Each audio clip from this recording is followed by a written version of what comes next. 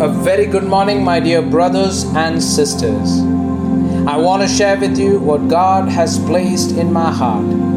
Today's reading is taken from Luke chapter 12, verses 35 to 48. Be dressed for service and keep your lamps burning, as though you were waiting for your master to return from the wedding feast.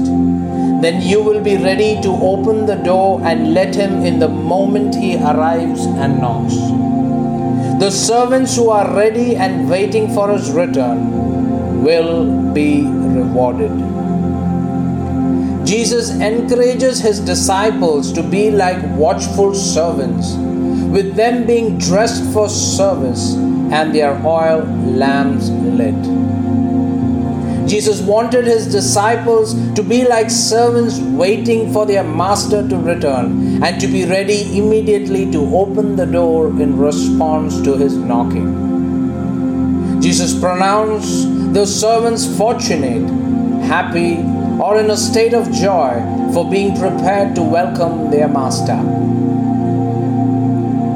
Jesus says that the master would honor his watchful servants, having them recline at a table and serving them. He would do this in a manner in which how he treated his friends and honored guests.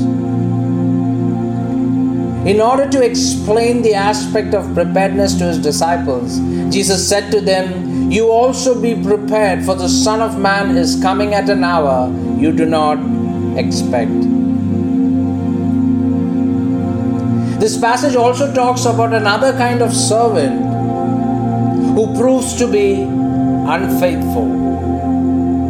Seeing his master delaying, he assumes the position of a cruel master where he would deal harshly with the fellow servants by beating them for not complying to his demands. He would indulge in his fleshly desires, eating and drinking to the point of intoxication. It says that the master would arrive on a day that this abusive servant did not expect and at an hour unknown to him. And it says that this worthless servant would then be severely punished by the master. This is indeed a very powerful warning to all who represent themselves as stewards in the service of Christ.